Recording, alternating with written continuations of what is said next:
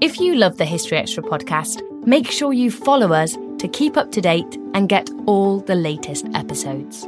Thanks for your support, and I do hope you enjoy this episode.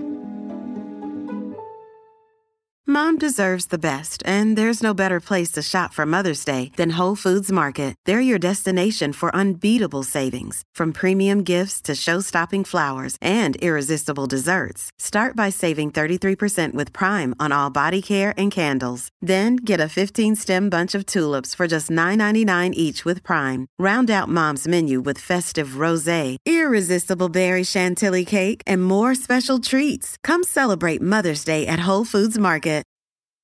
CeraVe Facial Moisturizers with SPF protect skin against damaging UV rays and continuously deliver 3 essential ceramides to help restore skin's protective barrier so it can lock in moisture. Non-greasy, fragrance-free, and won't clog pores? With CeraVe, skin feels hydrated and looks healthy all day. CeraVe Facial Moisturizers with SPF from the #1 dermatologist-recommended facial moisturizer brand.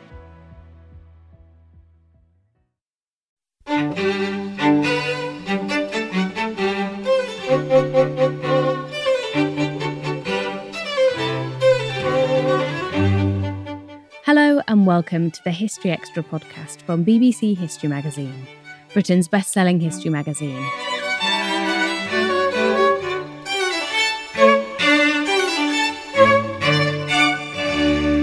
I'm Ellie Cawthorne.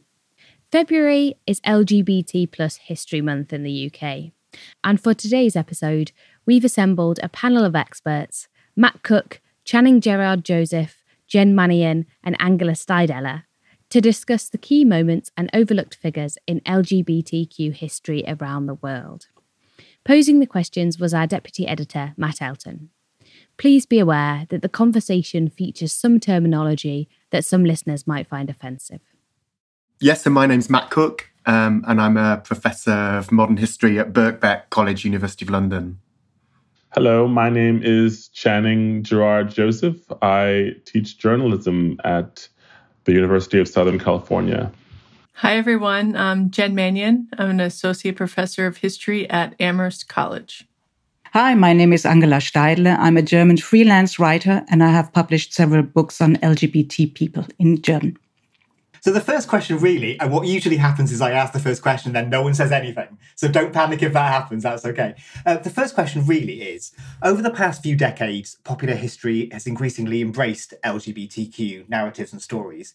Do you think it's done a fair job of telling those stories, or do you think there's moments or episodes that get overlooked?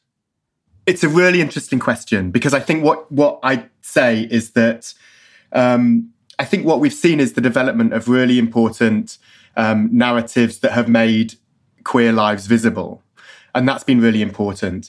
I guess what I'd suggest in tandem is that increasingly, I think we've become aware that actually having these strands so separated out from wider histories is really problematic, because I think what we end up doing is seeing it in a kind of silo instead of as in a kind of dance with other aspects of our past and history.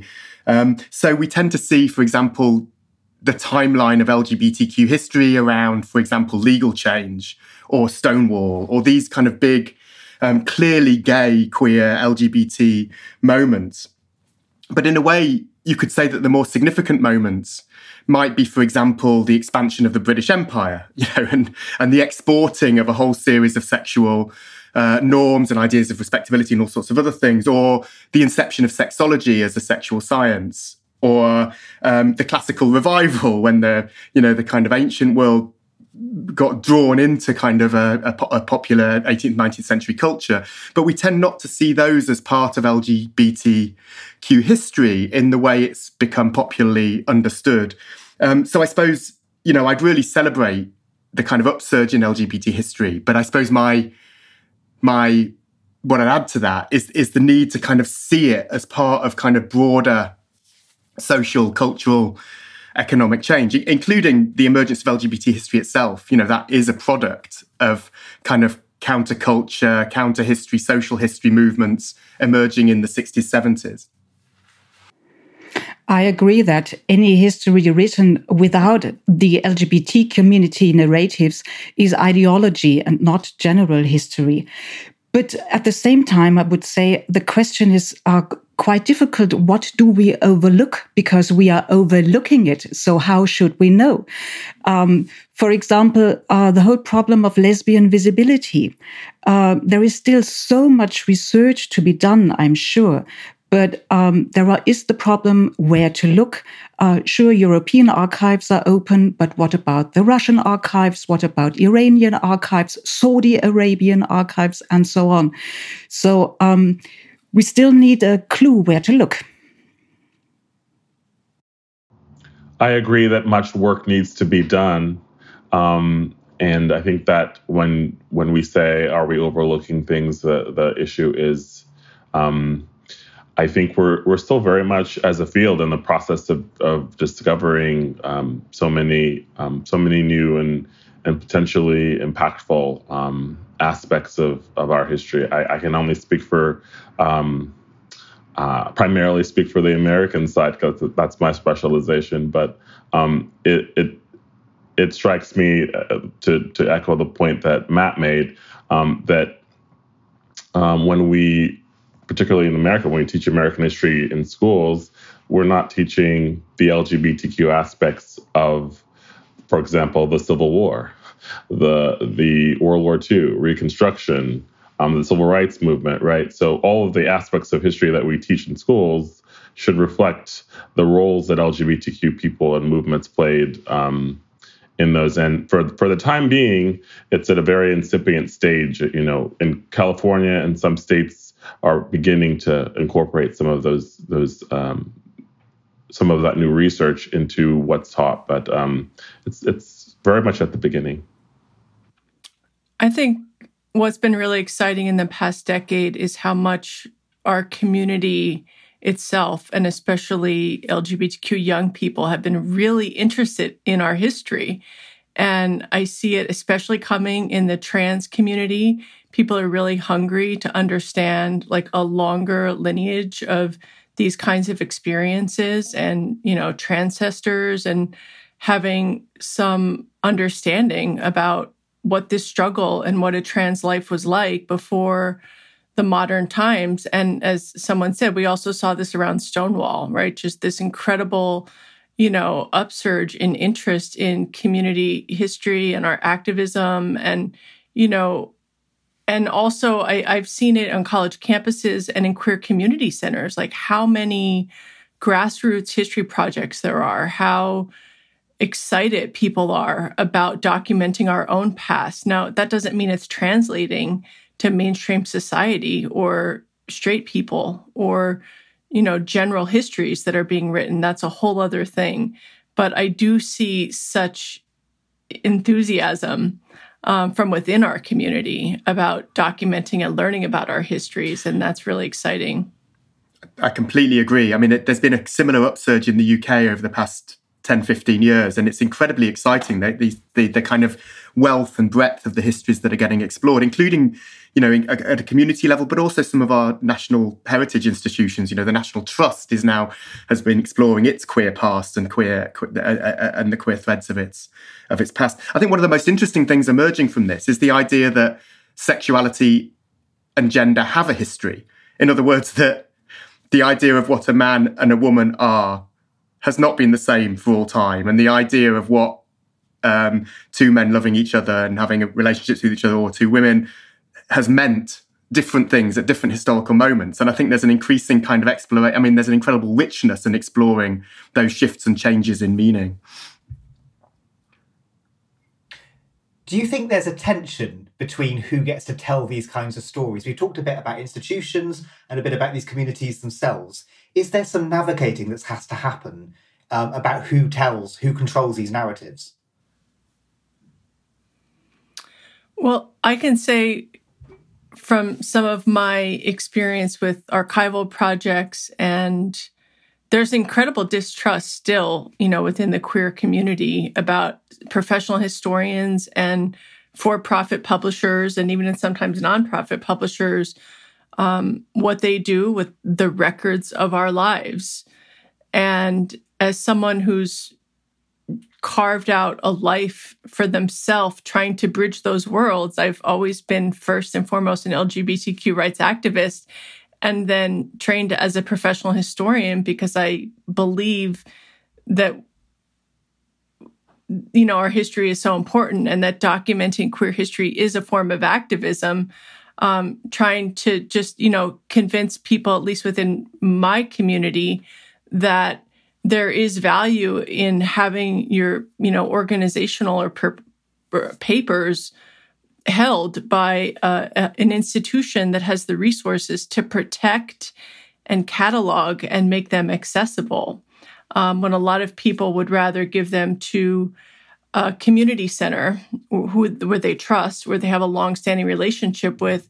But our queer community centers are chronically underfunded and often don't have the resources to maintain and index and make available these sources.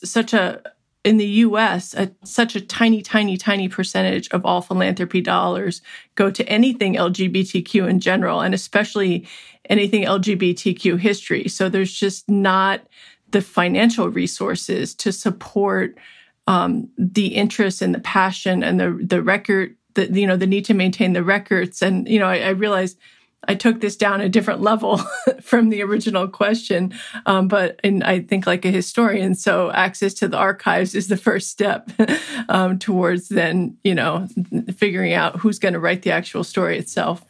But I completely agree. I mean, it's that sense, I think, of thinking about where these histories have come from, and they absolutely came from below, from political activism in the 60s and 70s, and absolutely hand in hand. You know, the Gay Liberation Front, you know, and the movements that surrounded that gave birth to the historical, the tracking of lesbian and gay histories. And so that tradition and that history from below has been really important in thinking about both this strand of history as separate, and also then it's created issues, I think, in terms of how it engages or how it's taken up or not within the academy, within universities and so on.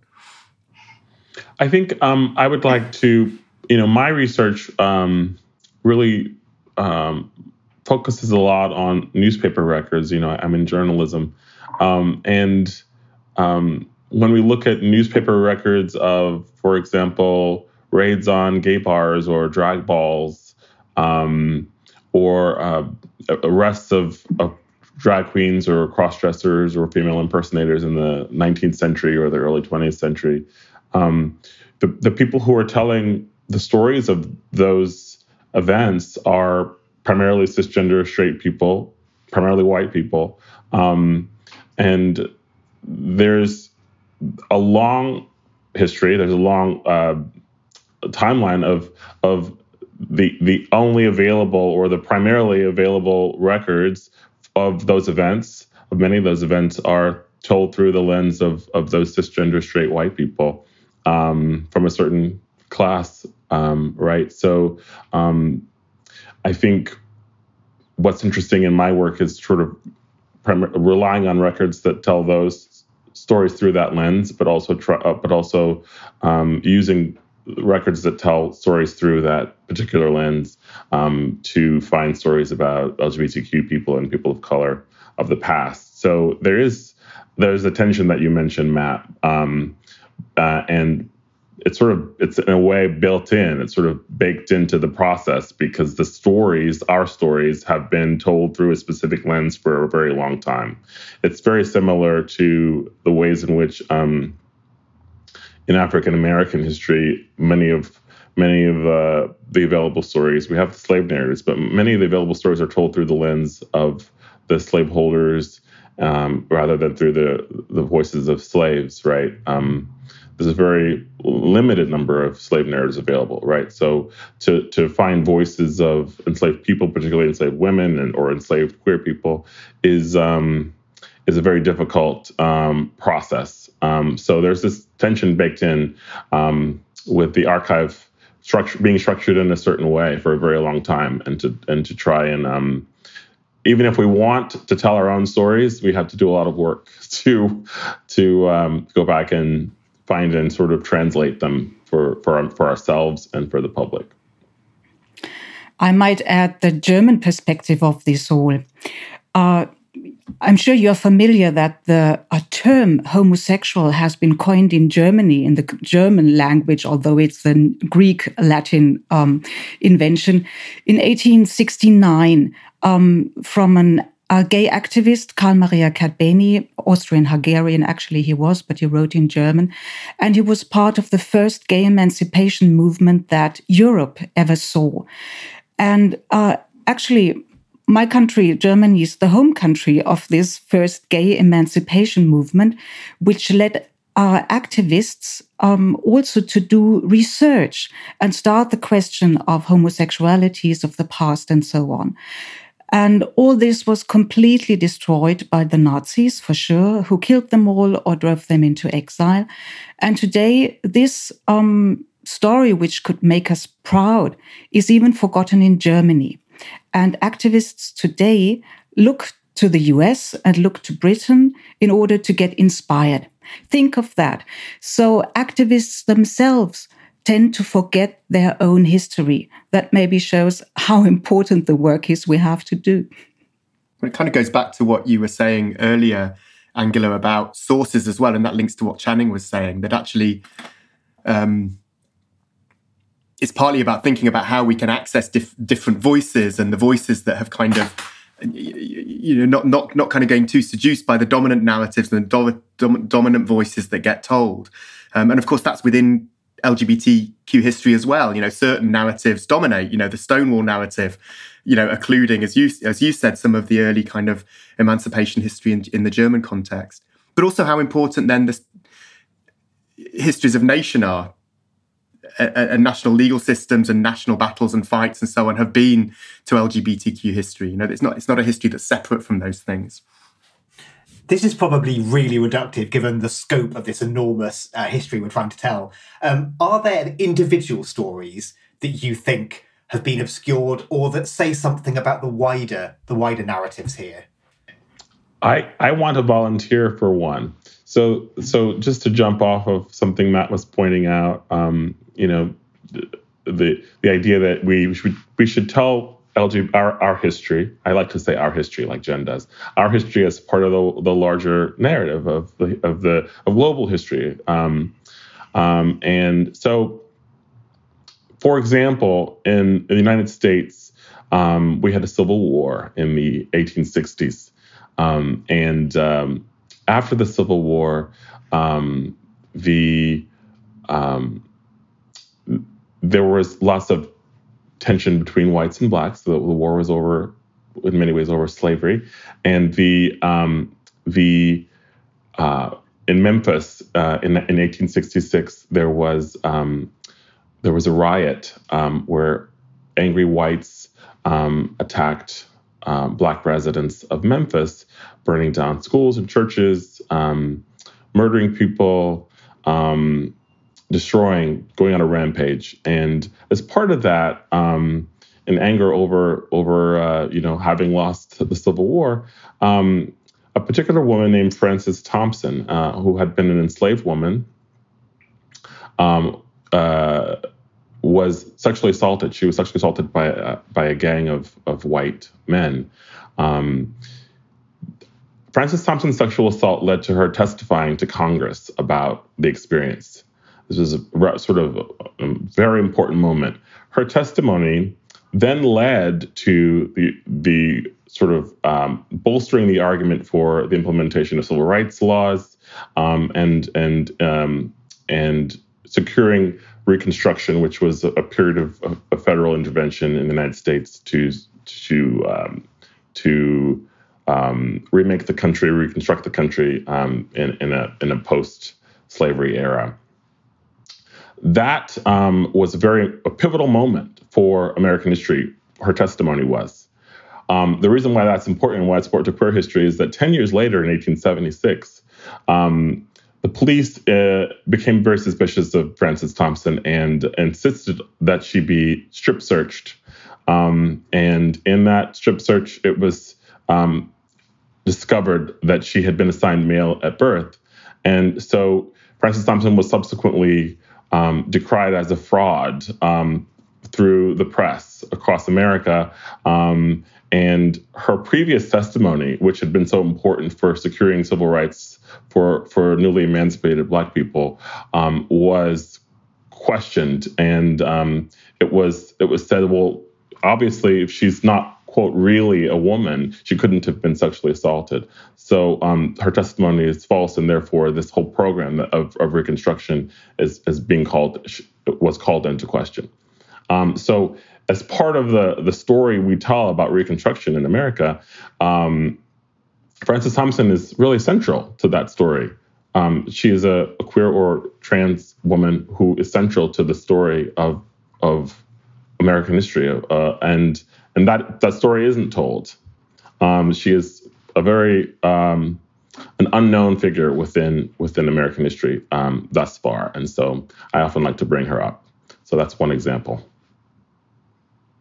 I earlier mentioned the problem of lesbian visibility, and that has to do with the fact that, different from the legal situation men faced, in most countries, sex between women was not punishable.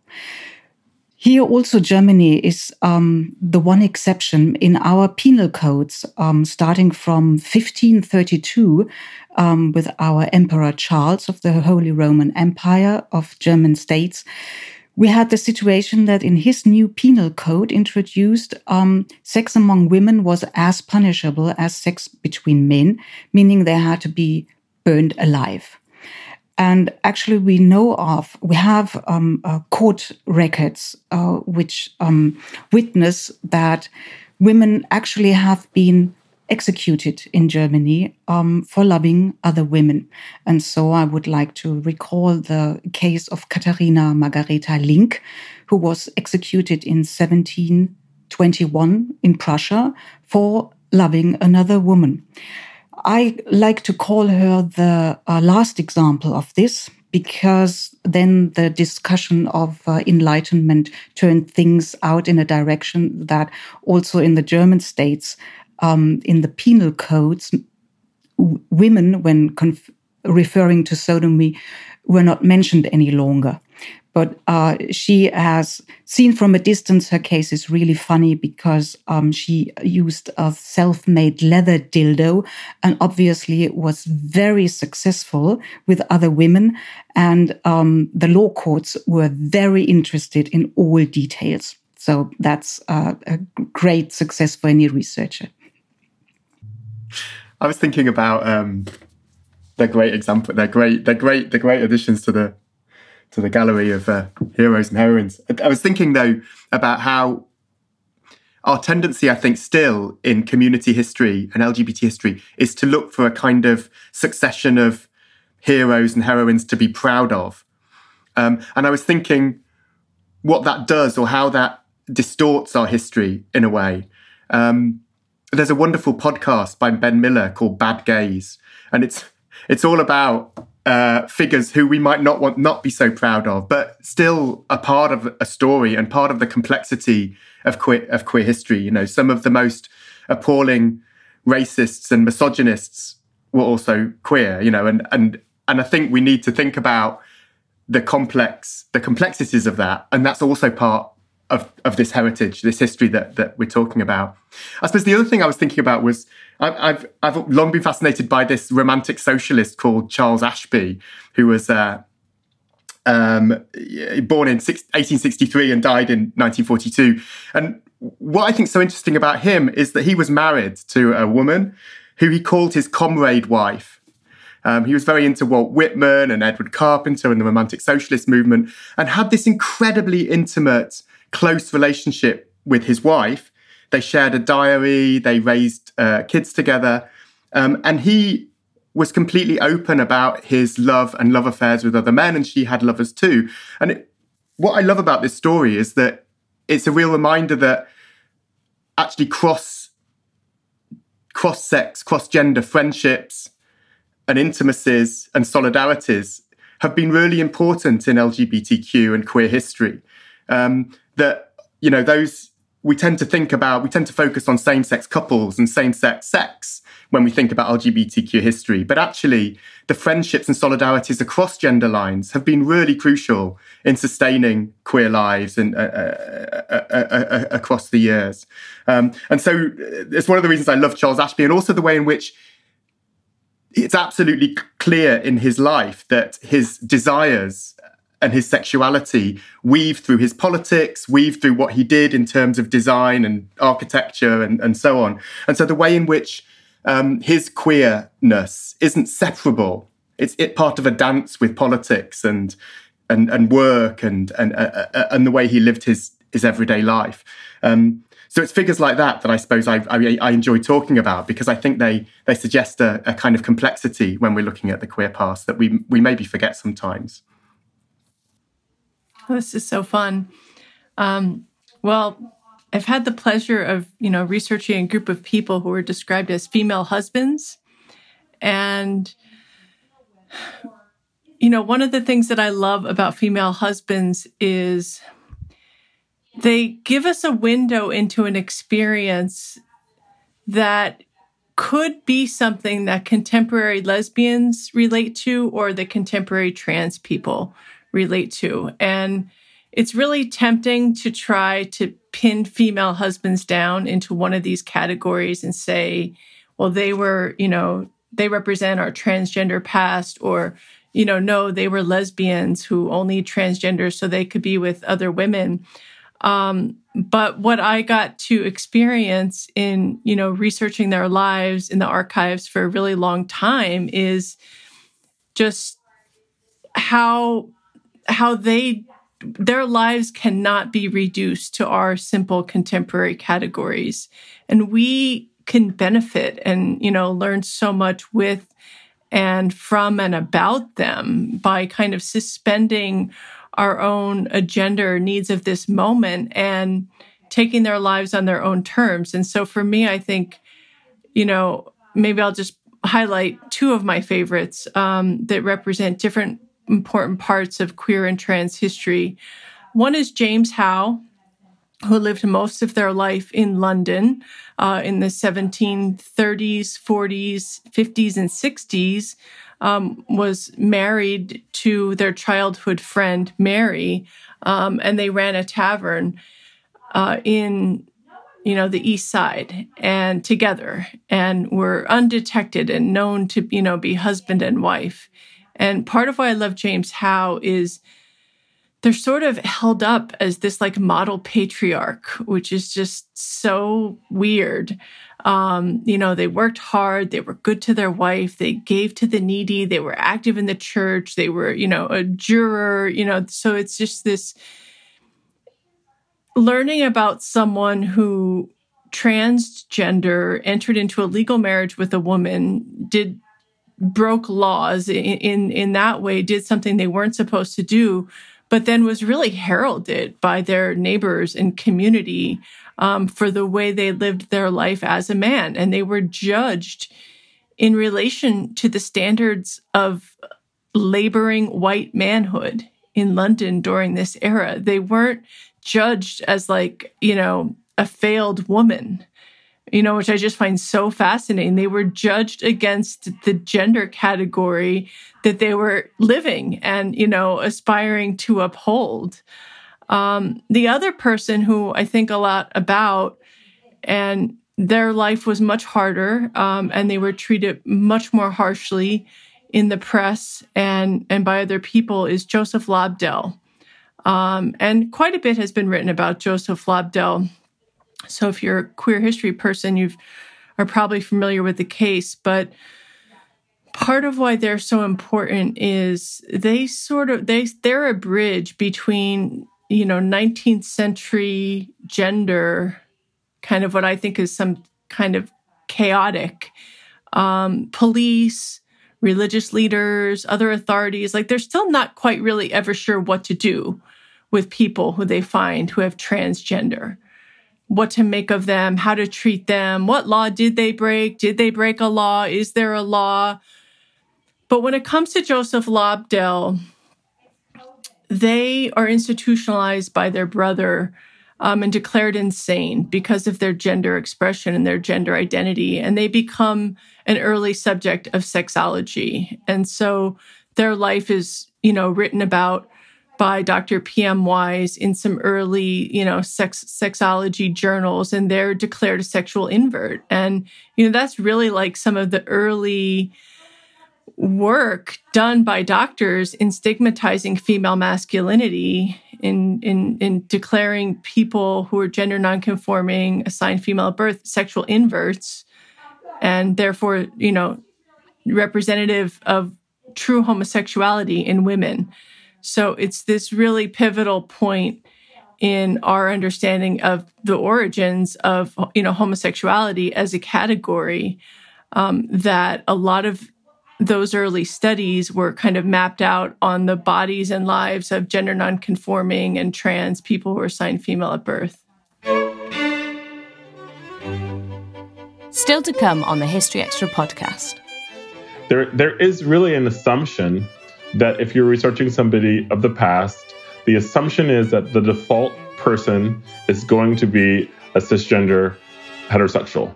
And that if you're assuming that they're anything but a cisgender or heterosexual person, then you need some really, really high standards of evidence to prove beyond a shadow of a doubt that that person is what you know in your heart based on your intuition as a person who lives in a queer body.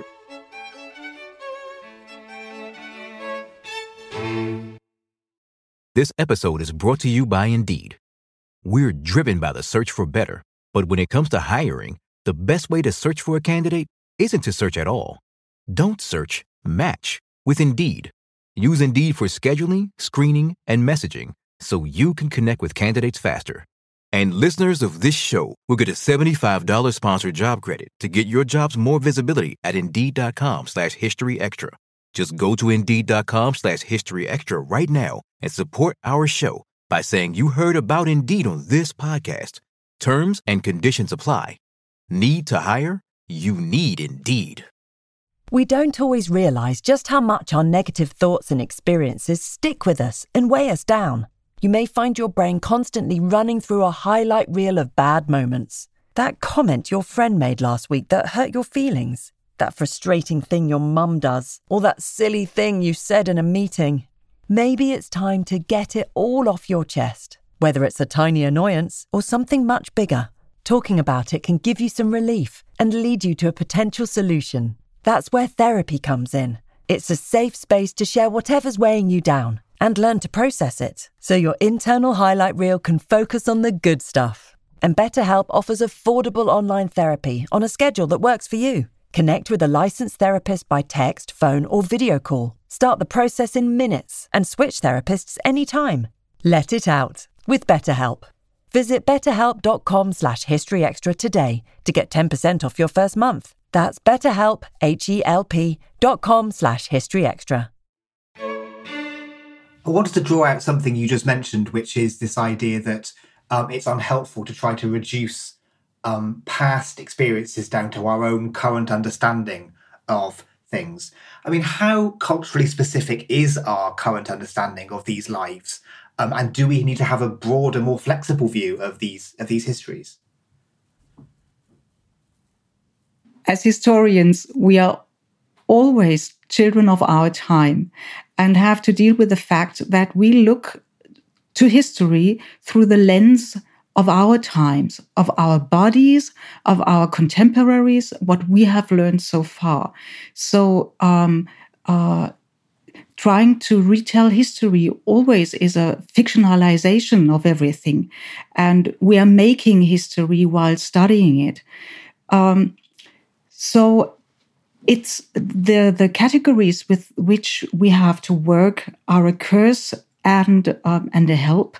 And it's most important to challenge everything and ourselves while asking historical questions. And I would like to support what Jen mentioned some minutes ago, that, for example, the female husbands might help us overcome our identities and the categories with which we tend to look and try to explain historical people and things that happened. Maybe history is telling us more about ourselves than we can explain what happened in the past. And it would be ideal if looking into history would help us reshape our maybe too narrow conceptions of sex, gender, and so on. I think that's so beautiful.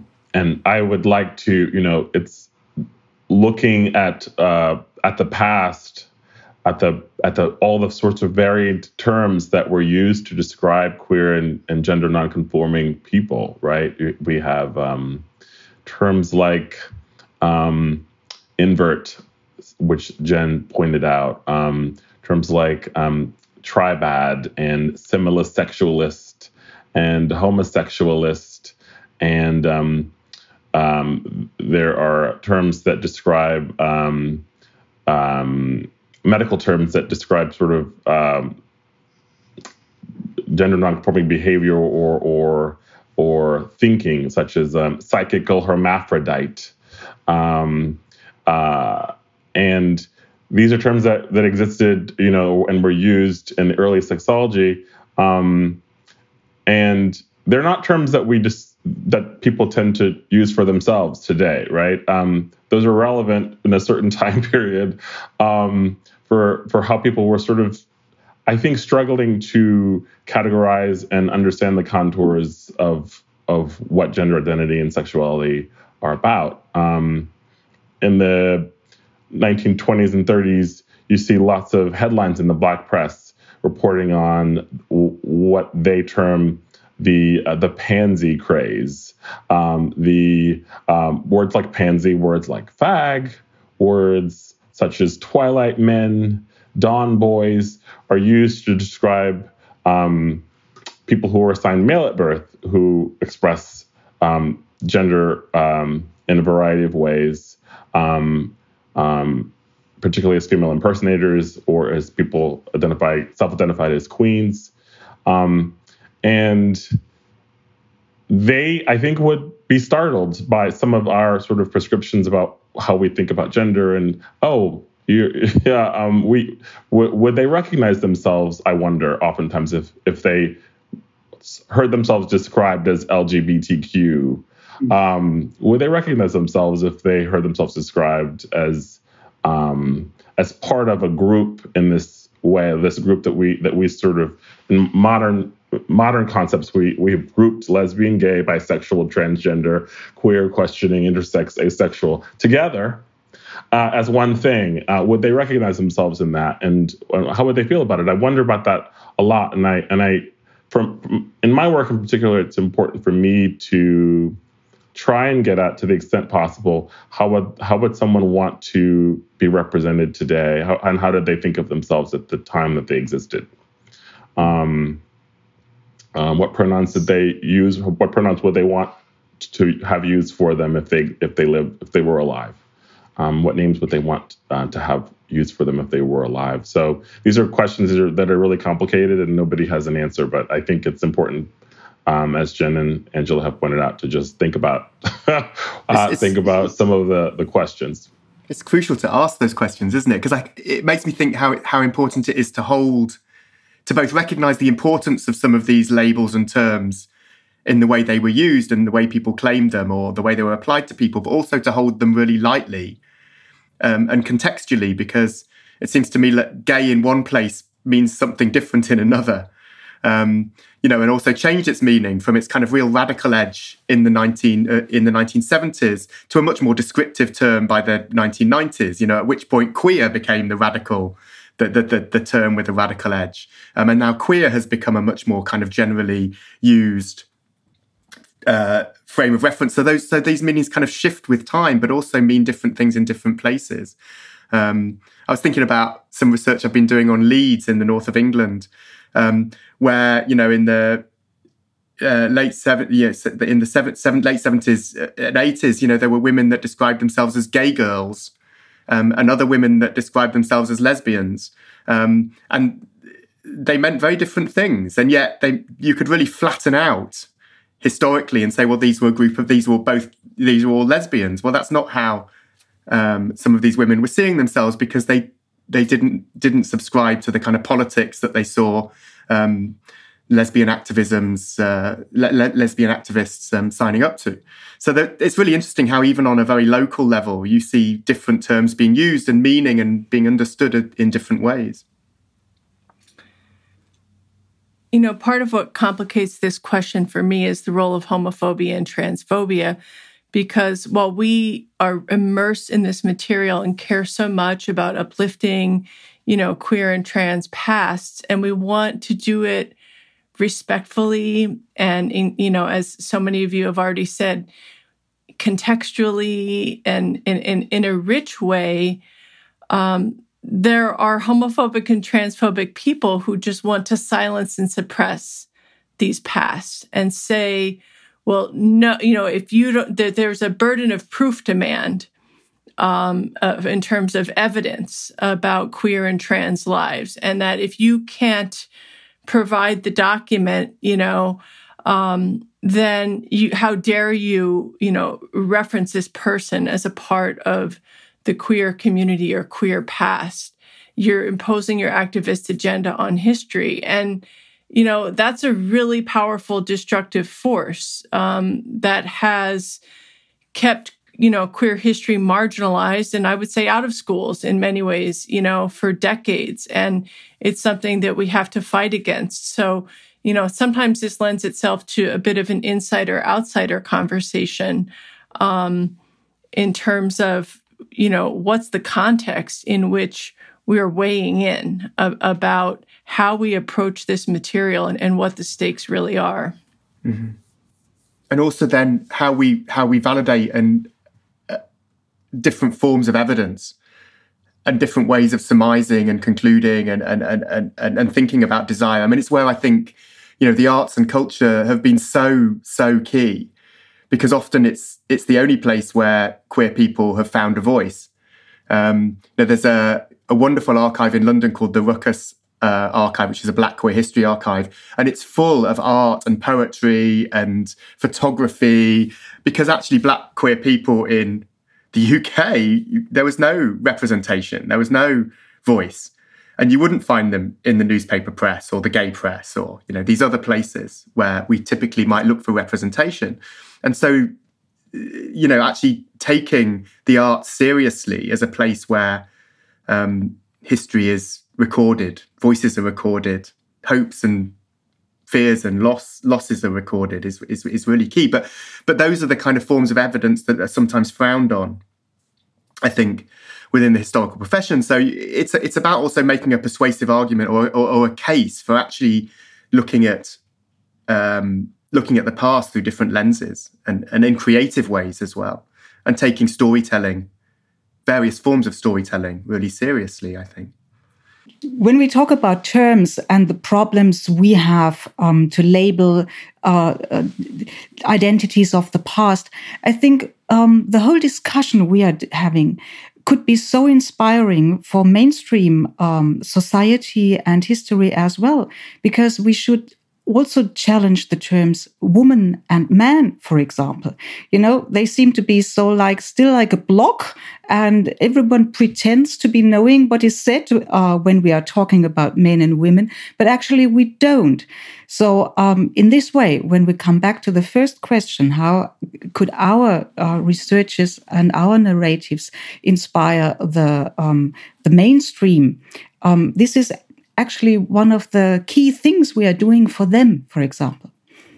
That's so beautiful. I love it. And I also, there was an earlier thread that I just wanted to add something to, which I think Jen brought up, which has to do with how I understood it, Jen, which is it's how I often think about it, which is that when we're doing history, particularly within sort of more conservative academic contexts, there is really an assumption that if you're researching somebody of the past, the assumption is that the default person is going to be a cisgender heterosexual. And that if you're assuming that they're anything but a cisgender or heterosexual person, then you need some really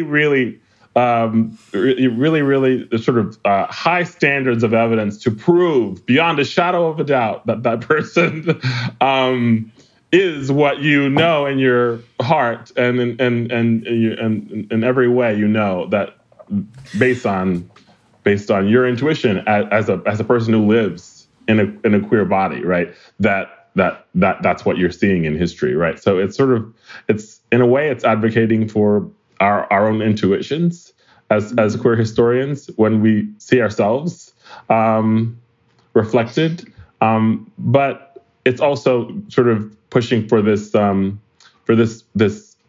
default assumption that someone has to be straight and cisgender unless proven otherwise beyond a shadow of a doubt. I think that's it really hits on something that I've been thinking about a lot lately, which is the need to really problematize the idea of the normal when we look to the past. We tend to think that that the idea of a norm is very stable and exists across time. But actually, if you start questioning the idea of what is normal, then I think you start to answer some of those issues, Channing, by saying, well, actually, if we question the whole idea that norms are stable, then you actually get much more of a dance going on between queer and normal. And you're able to actually, I think, start see the past in a different way and not necessarily assume that all married men or all married women were necessarily heterosexual, because that was a term that not necessarily a term that meant anything, or that wasn't the reason why people were getting married. Yes, I'm a specialist of the 18th century in Europe and Germany. And a man, without kissing in letters 1,000 times another man, his very good friend, would not have called normal, you know? If you could recommend a book or a text or a film or a TV program or any sort of cultural artifact that listeners should check out, what would you recommend? I'll go first. I thought of two books that are two of my favorites. I teach them all the time. They're also really accessible. One is Transgender History by Susan Stryker. So it's just really an introductory overview of, the transgender rights movement in contemporary U.S. society. And the other one is probably lesser known, but it's called Queer Injustice.